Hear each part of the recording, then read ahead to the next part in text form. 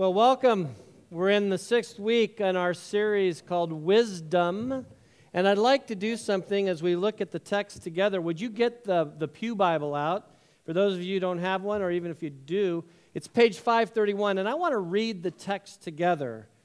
The title of my sermon this morning is 7 Things God Hates. Wow.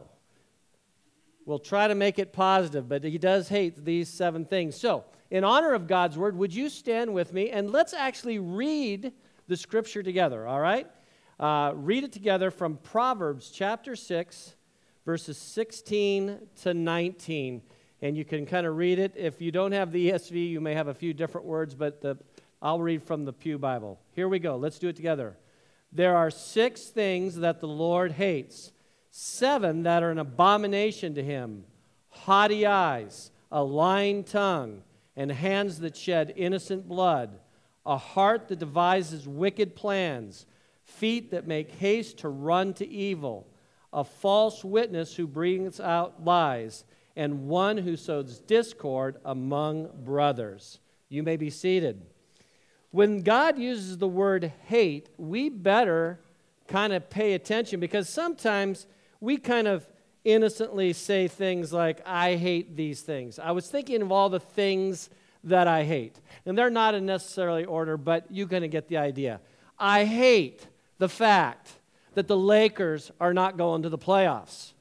I hate anytime the Packers or the Bears beat the Vikings.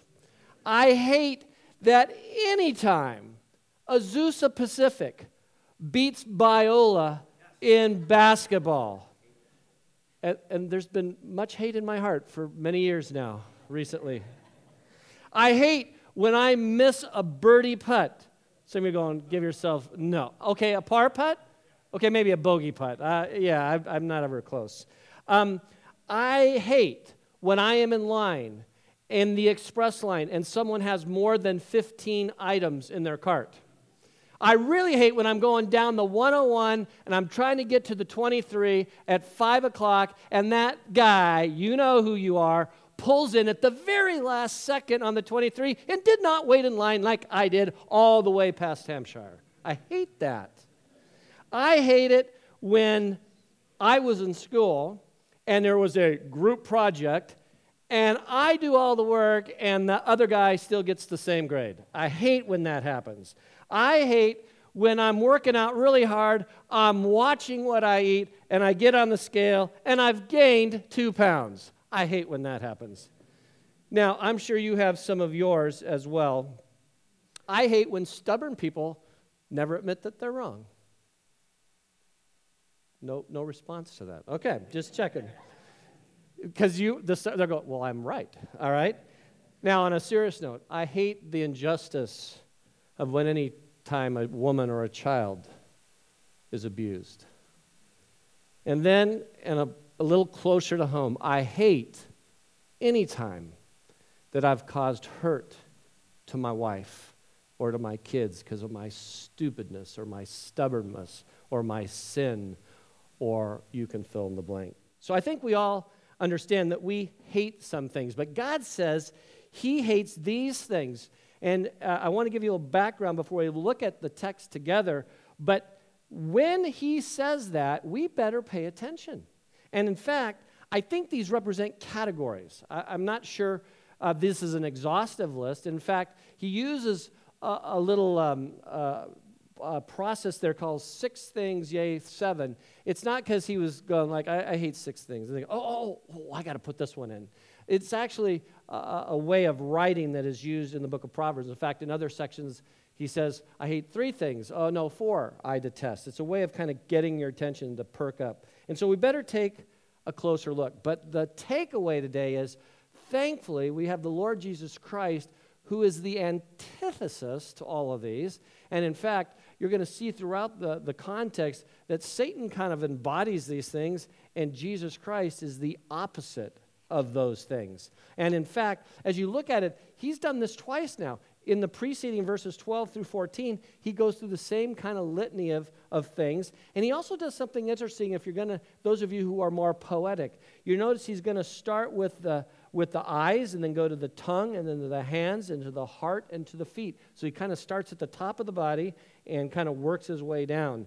And so as we focus on this, I want you to understand that God's love and God's holiness and God's justice are all things that we have to keep in counterbalance. I've been telling some people, I'm pondering this theological idea. If God is all these things, holiness, justice, love, and you have like a big circle, it is very easy in our context, in our world today, to only want to focus on God's love to the exclusion of all the rest of who God is. So I want to make a disclaimer right up front. This is kind of these are more of a holiness passage. We're looking at God as these things, the exact opposite of those. And if we ever did a study, it would be a very interesting study to see what happens if we only focused on God's love. What are the predictable consequences when that happens? Or only on his justice, or only on his omniscience, etc. And I think in this particular case, we're going to see holiness and justice as the primary way God is illustrated, but you're going to see also that he is the exact opposite, as I said, to these other things. So it's kind of a checklist for us to look at. So 7 awful actions. The first one is haughty eyes, all right? Pride. Proverbs 16:8 says, pride goes before a fall. I'm going to give you a ton of verses today. You're going to have enough time to write the reference, and then you can check it out for yourself. It's the idea of being full of yourself. Now, 3 symptoms of pride that I see, because no one wants to say, yeah, I'm proud. Number 1, answers for everything. I am always right. Number 2, always being in control, that you have to be in charge. Often is an insecurity for the pride you have. And then this whole idea of being aloof is another way we show pride, because we just don't really care about what anybody else thinks. How is Satan described in relationship to pride? Check out the 5 I wills of Satan in Isaiah 14, verses 13 and 14. But you said in your heart, I will ascend to heaven. I will raise my throne above the stars of God. I will sit on the mount of assembly in the recesses of the north. I will ascend above the heights of the clouds. I will make myself like the Most High. Satan is the ultimate conveyor of pride. Jonathan Edwards said something interesting. Pride is the most hidden secret and deceitful of all sins. Now, why is God so, preoccupied with pride? Because usually the first and last thing, the takeoff, the landing, and a text are some of the things we got to pay notice to. But I think what makes pride so singularly repulsive to God is that it contends for his supremacy in your life, doesn't it? Think about it this way. Pride is in a different category of all the other sins. Where all the other sins lead you further away from God, pride is this heinous sin that attempts to elevate you above God. The other sins take you away from God, but pride kind of elevates you above God. In fact, what is God's response to the proud? James 4:6, 1 Peter 5:5. He opposes the proud. He gives grace to the humble. And so it contends for supremacy. Now, it's not going to end well. If pride's part of the card you play in life, look what God says about the proud. There's a collision course with God himself in all eternity. Look at Isaiah 2:12. For the Lord of hosts has a day against all that is proud and lofty, against all that is lifted up, and he shall be brought low. Now, God has an interesting way of humbling us, and we're going to look at the antidote to all these in just a moment. So I'll just focus on the negative for the first part, and then we'll land the plane in a more positive direction. C.S. Lewis says this, a proud man is always looking down on things and people. And of course, as long as you are looking down, you cannot see something that is above you. So ultimately, pride is going to affect your worship. Number 2, a lying tongue, dishonesty.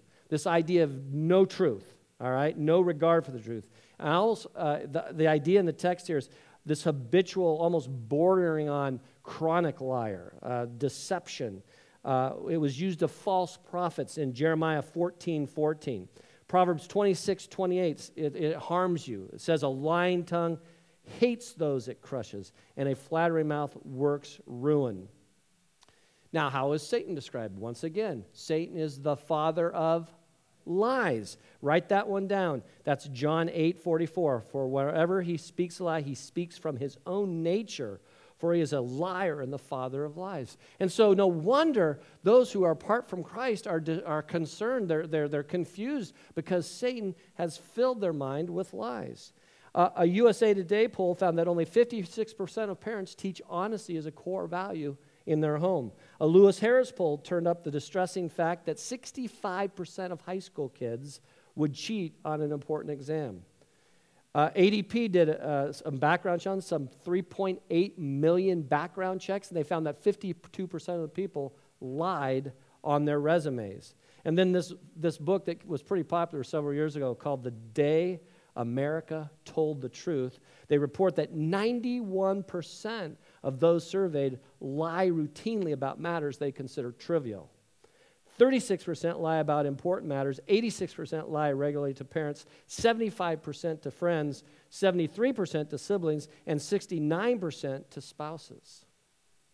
Wow.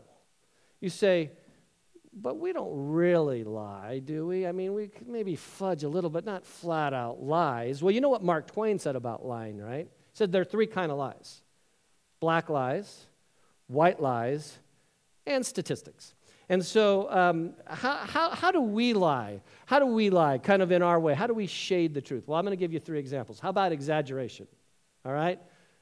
The fish wasn't really that big, was it? It was more like this. You know, the putt wasn't 43 feet. It was like 3, all right? And we exaggerate. Like the guy whose wife, or the guy who got his credit card stolen, and he decided like not to turn it in because the thief was spending less than his wife would have. So, yeah, a bit of an exaggeration, right? How about when we try to escape a consequence? How many of you, besides me, I mean, I'm going to just flat out admit it, have ever run late to an appointment and you blamed it on the traffic? Come on, Chris and I are owning up. Now, if we would have woken up just a little earlier or let a little more time to allow for traffic, we wouldn't have been late. We kind of make those excuses. Like the 4 students who decided to go a little joyriding and skip class, and they'd forgotten that there was a test that day. And so they go for a drive, and when they arrive at class, the student explains to the teacher, hey, we tried to get her, but we had a flat tire. So the teacher accepts the excuse, and much to her relief, she says, okay, great, you know, we had a quiz day, so here, you can take it right now. They said, great. She goes, I want you to each go to the 4 corners of the room. Do not talk to each other. There's one question on this test. Which tire was flat? Which tire was flat? All right. And then some of you are going, huh? All right. Third way that we sometimes lie is we tell half-truths, right? We don't want to hurt somebody's feelings, right? And I'm not suggesting that anybody does this, but on that truth-love continuum, speak the truth in love, I admit freely that I tend to be more of a truth speaker. And the problem with all truth is you leave an emotional wake of carnage behind you. It may be the truth, but maybe it's not exactly the kindest way of saying it. But then the lovers of people's soul, they just don't want to hurt anybody's feelings, all right?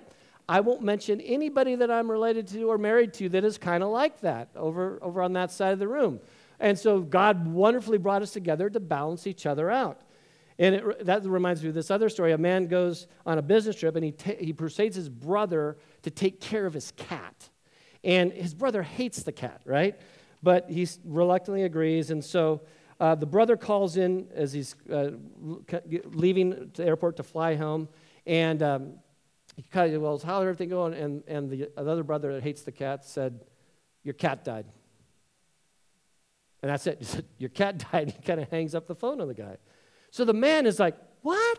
And he's like just grieving and inconsolable. By the way, I think you know this has to be an apocryphal story because no one should be grieving the death of a cat, right? Oh, just maybe a dog story would work, but not cats. Anyway, so the next day, the brother calls the other brother and says, I got to talk to you about how you delivered the news to me.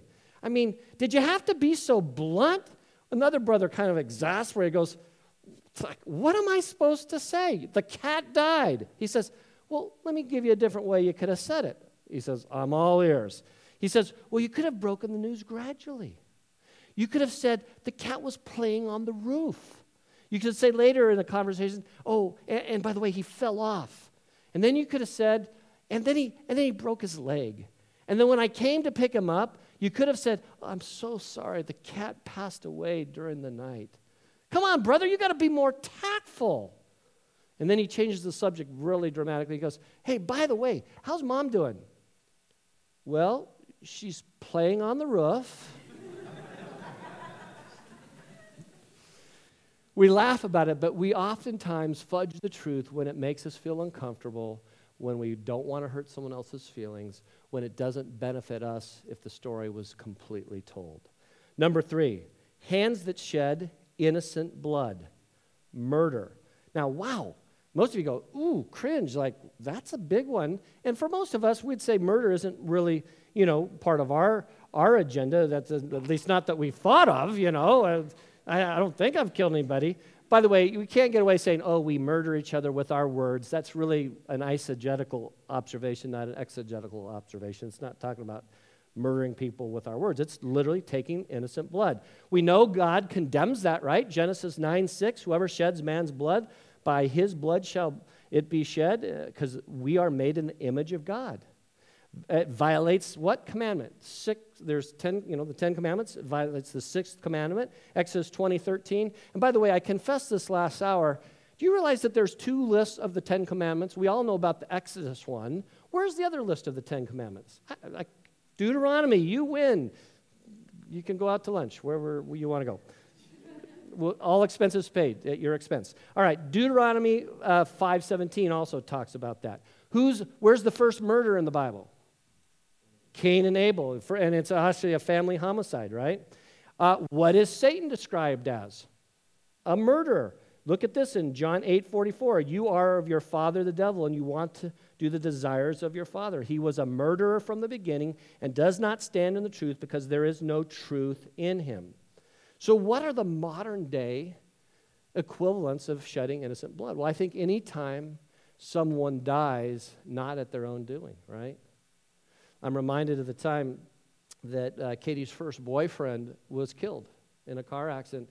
There was an accident in front of him. Someone had gotten in an accident. He pulled over the side of the road. He was pulling out the kid who had been hit in the previous accident out of the car. And while he's getting him out of the car and laying him on the concrete, a drunk driver came through and killed him. And Nolan died, but the boy he pulled out of the car lived. Wow. Yeah, we look at that. Anytime there's injustice like that, we go, yeah, innocent blood was shed. Anything that ever happens to kids that is abusive, right? And they die, or something happens to kids, shedding of innocent blood. What's going on all over the world with the sex trafficking of women, the shedding of innocent blood. And the one that I'm going to just very gently tiptoe around a bit is obviously anybody who had an abortion.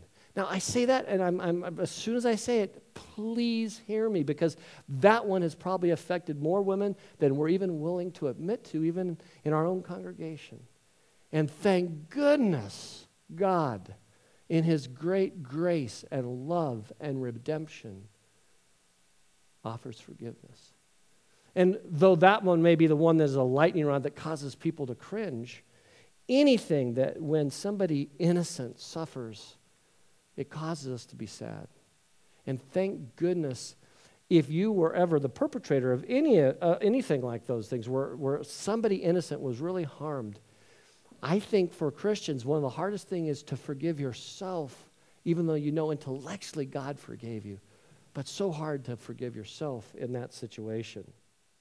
And so, hands that shed innocent blood, number 3. Number 4, a heart that devises wicked plans. Well, I think that's revenge. Matthew 5:19 says, for out of the heart proceed all kinds of things, evil thoughts, murders, adulteries, fornications, thefts, false witness, blasphemies. The heart reveals what's going on inside of us. We know we're commanded not to seek revenge, right? Vengeance is mine, says the Lord. But specifically, Leviticus 19:18, Romans 12:19 says, don't seek revenge. And there's nothing satisfying about revenge. In fact, anybody who's gotten, quote, revenge on someone, usually there's an emptiness because it doesn't satisfy. In fact, unbelievably, those who forgive people who have wronged them deeply, that forgiveness is far more healing than taking revenge. In fact, it's interesting. There's an actual TV show on right now. It's run, I think it's its third season, called Revenge. And if you've watched any of the plot, and I can tell, I've watched across the audience, there are 7 of you who just smiled. I know who you are. And I've watched it too, okay? And so, in fact, last hour there were 2 college girls, and they were just giggling, and I talked to them afterwards. Are we the only 3 that have ever seen this program? But revenge. In fact, one of my, kind of in a fun way, my favorite revenge lines in all of movie history comes from that great film, The Princess Bride, right? And it's when Inigo Montoya says this. He says, "My name is Inigo Montoya. You killed my father. Prepare to die," right? He's going to avenge his father's death, right? And we can kind of laugh about that, but what is Satan again? He's the one who takes revenge. He's the plotter. He's the tempter. He tempts Jesus in Matthew 4:3. He's going to tempt you, 1 Thessalonians 3:5. And Satan's ultimate act of revenge, when did he think he was going to get back at God? He thought he had won when Jesus ended up on the cross. That was his revenge plan. And thank goodness God turned the table, that the ultimate revenge plan became the ultimate solution for mankind for salvation. Amen? I need to hear a little more. A little amen? All right, come on now. Number 5, feet that run rapidly to evil. All right? So evil, this premeditated act of sin. If the last one was more of an attitude, this one is more of an action, all right? And it focuses not on the thought, but on the action. And these are people who have no moral compass. It's like people who vandalize things, people's properties. They don't steal anything, they just vandalize. That's kind of an act of evil. Scripture says in Romans 12:9, hate what is evil, cling to what is good. It's not only that they run to evil, but they're running from the good things in life. Again, Satan is described as what? John 17:5. He's described as the evil one. I do not ask you to take them out of the world, but to keep them from the evil one. Now, everybody has their own embodiment of evil, right? In a very bad sense of humor sort of way, you go, yeah, that's my mother-in-law, the evil one, right? And you don't say that, or my brother, the evil one. But seriously, in our world today, evil, probably the best illustration I can think of evil in our world today is ISIS and the horrific atrocities committed in the name of religion, quote unquote, is the embodiment of this kind of evil. Then, number 6, a false witness that speaks lies. That's perjury. We are actually going to the courtroom here. It's literally lying under oath. The ESV translates who breathes out lies. Well, we know that's another violation of the 9th commandment, Exodus 20:16. Thou shalt not bear false witness against thy neighbor.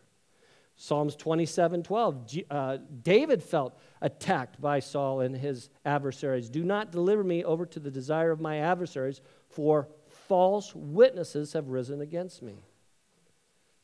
Now, Satan is the ultimate false witness because he is also the ultimate accuser, right?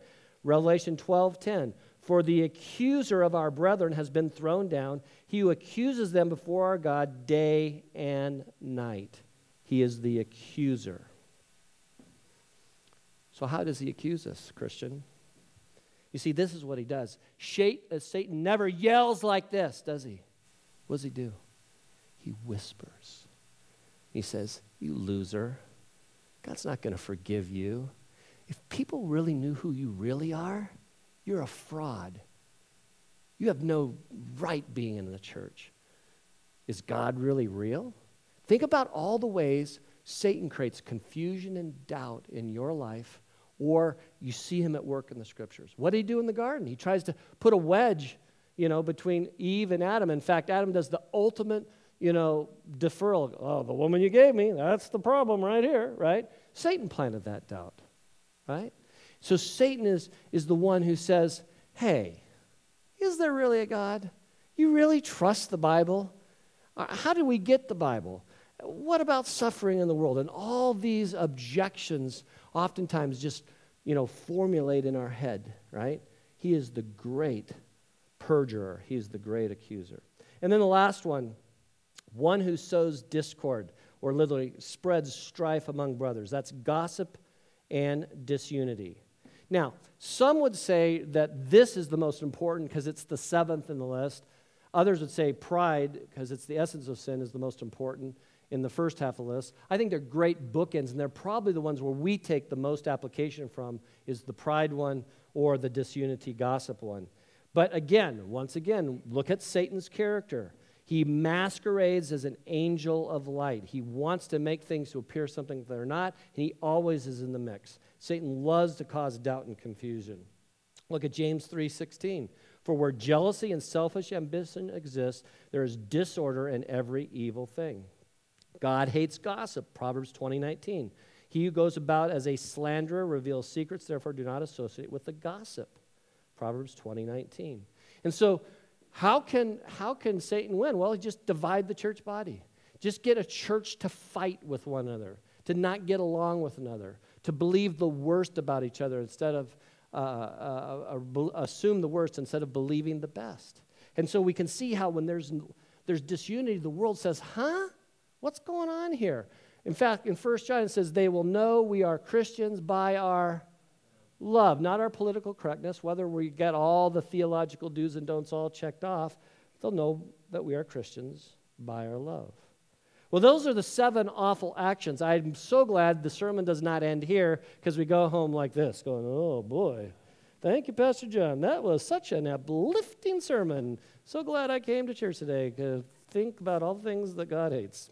Yay. Here's the great news. Let's flip the corner. Let's look at 7 awesome antidotes. And Jesus is, in fact, the antithesis to all this. Now, I want to make sure you understand something. It's not just that we got to quit doing this and that somehow we kind of muscle up on our own and some moral imperatives that we've got to really do, that we do it in our own help. Thankfully, Jesus stands in the gap, and he is the great example and the opposite of all things. By the way, thinking of kind of muscling things up, recently I've had the chance to work out with a friend, John Lopez, who most of you know here. And I know you think he's a very nice guy. I know him affectionately as my torturer, all right? Because I am telling you, when you got that weight hanging over you, you can do it. I go, no, I can't. Yes, you can. Don't give up. And I'm right there with you. And all he has is a little finger there, yeah, I'm helping. And I think there are times that in the Christian life, we kind of feel like we're all alone trying to muscle up morally that we can do this. And the Scripture is replete with the idea it isn't us. We cannot do it. We cannot be perfect. We cannot do it alone. That Jesus Christ is the reason and the only way that God can live in and through us. By the way, the perfect, just a little theological Old Testament diversion, just for 30 seconds. What was the purpose of the law? Why did God give us the law? So that we could try to live up to do all those 613 things? No. The Scripture says that the law is our tutor to point us to the need that we cannot live that way. We can never meet that holy expectation, that only through Jesus Christ, through his shed blood on the cross and his atonement and the trusting in the fact that Jesus Christ died for our sins, and that if we trust in Jesus Christ alone for our salvation, then we have newness of life. Then he doesn't see us as unholy and unrighteous. He sees the righteousness of us? No. We see only the righteousness of Christ. Amen? Because we can talk about all these do's and don'ts. That's not the point of this sermon. The point of this sermon is where we're headed now, and this is Jesus who embodies the opposite of these things. So, instead of being prideful, what's the answer? Humility, right? Proverbs 15:33. Before honor comes humility. Philippians 2:3. Do nothing through strife or vainglory, but in lowliness of mind, let each of you esteem others more important than themselves. Philippians 2:3. In the Sermon on the Mount, blessed are the poor in spirit, right? Matthew 5:5. Jesus is an example of humility. Matthew 11:29. Take my yoke upon you and learn from me, for I am gentle and humble in heart. Now, what's interesting here is this fixation on pride. If pride puts us in a position of opposition to God, then humility puts in a position of dependence on God. If pride stubbornly insists on carrying, kind of our own cares on our own shoulders, humility is quick to cast our cares on God. Now, I was going to do in this sermon, at one point during this week, I thought, I'm going to pick one person to illustrate, from our church, to illustrate each one of these points. And then I realized then 289 people would be very sad because I didn't pick them. But I am going to highlight one person, just one today, because as I've gotten to know this guy over the last several months, he just embodies humility. How many of you know Dave Ireland? Is Dave in the service here? Where is he? He was. Oh, he's in the back row there. He's humble. He's in the back. Dave is just one of those guys that I see just exudes Jesus' self-sacrifice humility. I don't know if you see all that grass that's out here. Dave did it by himself. No, he didn't. Like 40 guys over like 4 weekends did all that work out there. And Dave just brought truckload after truckload of dirt and just behind the scenes kind of prepping the thing. But he is a humble guy.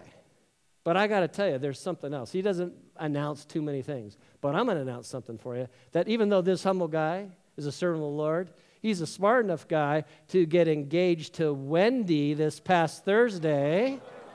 Yeah. Hey, Wendy, stand up. So there's Wendy. Man, you're blinding me with that ring. The other hand, there you go. Woo! So good things come to humble men, I'm just telling you. Nicely done. Nicely done. Now, the counterfeit to true humility is this kind of self-deprecation. You ever heard that someone says, oh man, great job, blah, blah, blah. You go, oh no, it's all Jesus.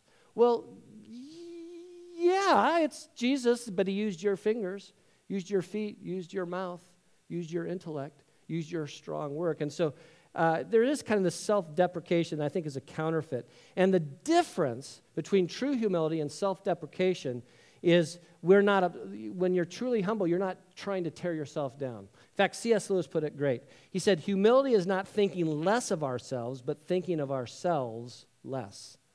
Humility is not thinking less of ourselves, but thinking of ourselves less. So fundamentally, humility is self-forgetfulness. It's not thinking about, hey, it's not my agenda. Ultimately, then I think humility is the opposite to pride, because pride at its core is a worship issue. Because when you are lifting yourself up, Jesus Christ is not being lifted up. Number 2, what is the answer to dishonesty? Well, I think it's truth. Jesus says, I am the way, the truth, and the life, John 14:6. He says he'll give us the spirit of truth in John 16:13. He says in John 17:17, sanctify them in the truth. Sanctify them in the truth. Your word is truth. And so it's a reflection of our integrity. And we've already talked about how we lie, but here's a little truth test. When you say yes to something, is your yes mean yes and your no mean no? How about, are you honest and truthful by just owning the stuff in life that comes your way and say, yeah, I got to own that. Yeah, I blew that. One of the things that I love about my wife is that when I've messed up, she's not really much of a nagger. She doesn't like, you should have done this, She does the unthinkable. She prays for me. And that is just really not fair. And she asks God to reveal that situation so that she doesn't have to bring it up. And doggone it, we'll be walking and praying, and all of a sudden I'll be like confessing this. And then I just look at her, she has this little smile on her face. Doesn't say a word, just keeps on working. And I hear her mutter under her breath, thank you, Jesus. Thank you, Jesus. Thank you, honey. You're awesome. And then how about just being honest in little things? Just be honest in the little things. Don't minimize. Let's just be honest. Number 3, instead of murder, let's be a life giver. Let's be a life giver. Jesus says he's the resurrection. He's the life. John 11:25.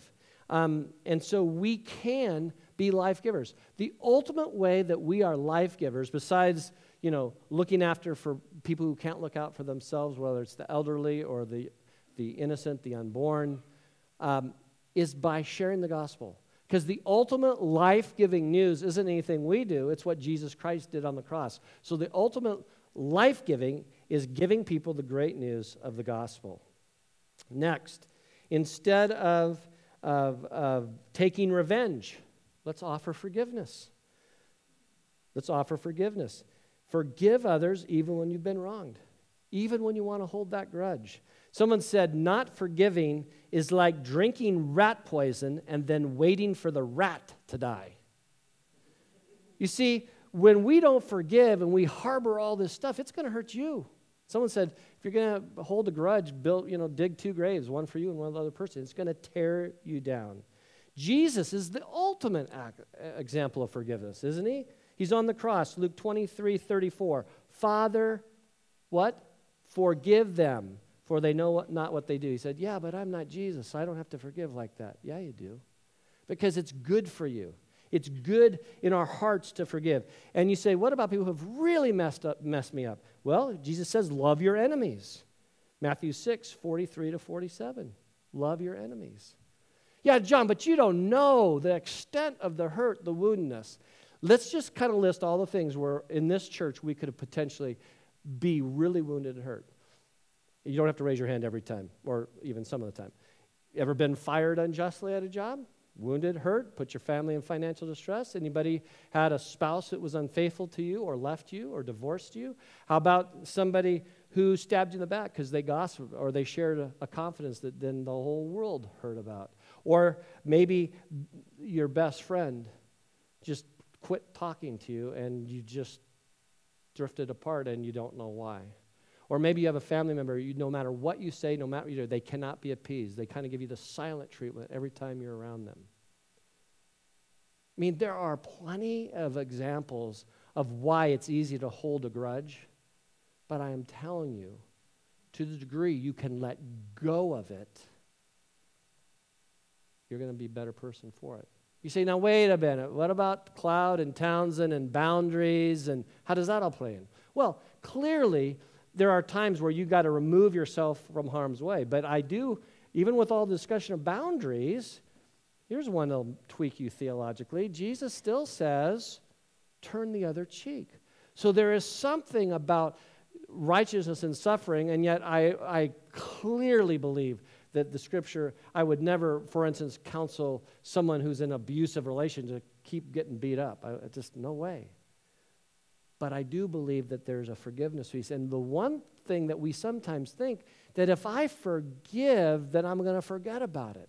Well, I'm telling you that that's pretty unlikely that you're ever going to, especially if it's a huge hurt, that you'll, quote, forget about it. You'll forgive that person, and maybe you'll, create some boundaries that help you from being in that situation again. But you are commanded to forgive. Holiness. Instead of evil, let's substitute holiness. Jesus is righteous. 1 John 2:29. If you know that he is righteous, just as he is righteous. 1 John 3:7. The church is called to be holy. 1 Corinthians 1:2. And again, I'm reminding you, we can't be holy in and of ourselves. Our righteousness is in Christ. 6, instead of perjury, we can be an advocate. If Satan's the accuser, let's be the advocate. Jesus is our advocate. 1 John 2:1. If anyone sins, we have an advocate with the Father, Jesus Christ, the righteous. Thankfully, Jesus stands with us. When Satan's whispering in your ear that you are, and you can fill in the blank, or you are not, and fill in the blank. Thankfully, Jesus says, no. I got this one. I've paid for it. I've covered it. I was telling the high school kids, I know I was preaching, but I was talking to the high school kids last hour, that the one time in my church life where I really felt like Satan was accusing me, or where I was kind of not sure, was when I was in 8th grade going into 9th grade. You see, I became a Christian on January 8th, 1963. I've told you that story before. It was in 1st grade, Christian school, the whole deal. But you go through that kind of Christian school experience, and you kind of take it for granted. And all of a sudden, it hit me like a ton of bricks. I was going into high school that 9th grade year. It was 8th grade. And I had this overwhelming sense of dread and doubt. There was a week of meetings. There was a speaker every night, and I was going to them. And one of the messages was, are you sure that you're saved? Are you sure that you're a Christian? And I had all these doubts. And I remember walking outside, and I'm a pretty, if you don't know me well, if you're new to the church, I am an emotional beanbag. I want to admit it. I'm secure in my masculinity, but man, I cry at Hallmark commercials. I mean, I'm a mess, all right? And I go outside, and I'm just saying, God, if you're real, I think I know I trust you as Savior, but I don't feel it. And I have these doubts. And I kind of planted a stake in the ground. And so if I didn't understand what I did and made in that decision as a 6-year-old, Lord, today as a 14-year-old, I am trusting in you alone for my salvation. And I kind of planted a flag. And then anytime I ever had those doubts from that day forward over this last 40 plus years, hey, the price was paid 2,000 years ago. It was initiated on January 1963, and if that one wasn't good enough, I got a backup plan in 8th grade. In Jesus Christ, I reaffirmed that commitment. And I don't know about you, but sometimes your own past stuff, your junk, your sin, that disgusting thing that no one knows about, you beat yourself up over it. And yet God's forgiven it. He's washed it. He says your sin is as far as from the east is from the west. And that is good news. That is great news. Jesus Christ is your advocate. And then lastly, instead of gossip and disunity, how about being a peacemaker? Matthew 5:7, blessed are the peacemakers. Romans 12:18, if possible, so far as it depends on you, be at peace with all men. And so peace is so important. In the body of Christ, let's just agree that we're going to believe the best about each other, not assume the worst. One of the things where Satan really wins is when there's disunity in the body of Christ. And every church goes through phases where there isn't peace. And I can just tell you that when there is peace in the body of Christ, the world perks up. Because every organization has conflicts. But they'll know we're Christians by our love and by that peace. And then I'll close with this. 1 Corinthians 14:33. God is not a God of confusion, but of peace. Now, the last slide, I put a chart together for you, and it's not in your notes, but on the back table there, if you're one of those guys like, I missed all those verses, there they are. And it kind of illustrates Satan, Jesus. They're opposites. Satan lives the lie, but Jesus lives the truth. Satan is the embodiment of pride and lying and murder and tempting and being the evil one, the accuser and confusion. But thankfully, Jesus is the one who gives us the example of being humble, truthful. He is the resurrection life. He forgives. He's holy. He is our advocate. And ultimately, the only true giver of peace. Amen? Amen. Amen. Would you bow your heads and close your eyes? And I want you to think with me for a second. It's you and Jesus. And clearly, we know that some of those 7 things God hates creeps into our life. So what I want you to do today is admit to yourself, yeah, maybe this one's kind of creeped in my life. But I don't want you to beat yourself up over it. But I want you to realize that you can run to Jesus. That ultimately, He is the great healer of your soul. He is the forgiver, the redeemer. For those of you who are hopeless, He gives you hope. For those of you who are discouraged, He will give you courage. For those of you who are distressed and anxious, He says, I'm there.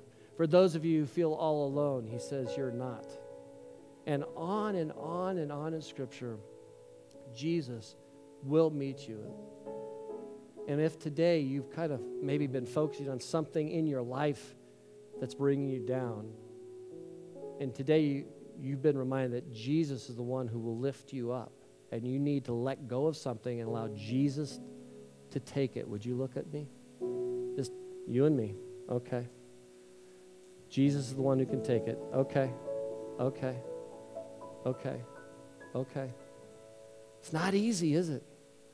Oh, Lord, I pray that in these moments that you would help us to run to you, that we know we can confess it and be done with it, but more importantly, you are this great example. We're clothed in your righteousness, not our own.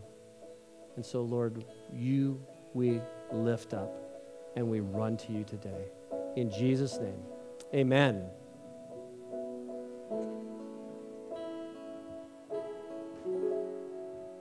Well, Lord, that is our prayer, that you would heal our sin, that as we run to you, you would make all things new. And Lord, we know you are the great provider. You are the forgiver. You're the advocate. You're the King of kings, the Lord of lords. Jesus, you are the one who made a difference in our life. And because of your death and our redemption through your shed blood, we have the ability to live for you in a way that only the world would look at and say, my goodness. My goodness. And so, Lord, thank you for today. Thank you for these great folks. May you bless them in every tangible way as they seek to run to you this week. In Jesus' name, amen. Amen.